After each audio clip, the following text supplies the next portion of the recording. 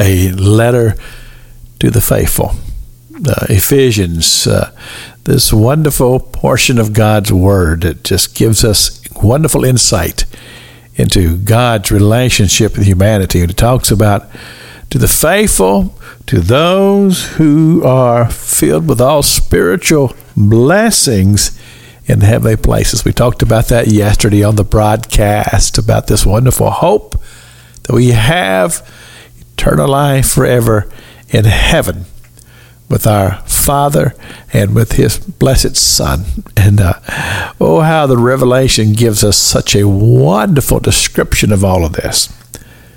But then in verse 4, it talks about God's wonderful plan. It talks about how that God laid it all out before the foundations of the world. We don't often think about God as the great planner, the great architect of all the things that we experience here on this earth. God put it all into motion. And to say this also, that God has great knowledge of things that we don't know about.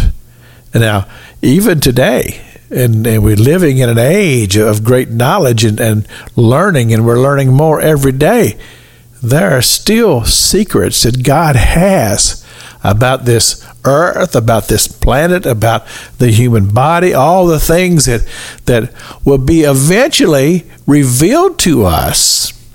God knows it all.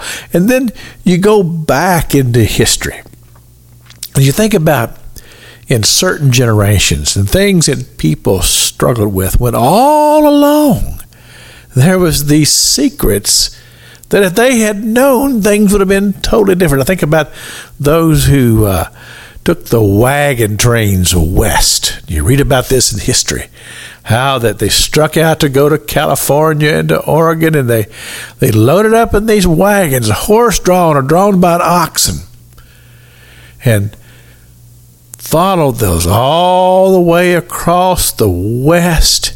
And movies, you've seen movies about this, and the women and the children walk, and the men walking day after day after day, with the sun barreling down on them, maybe making 10, 12 miles a day, all across the United States.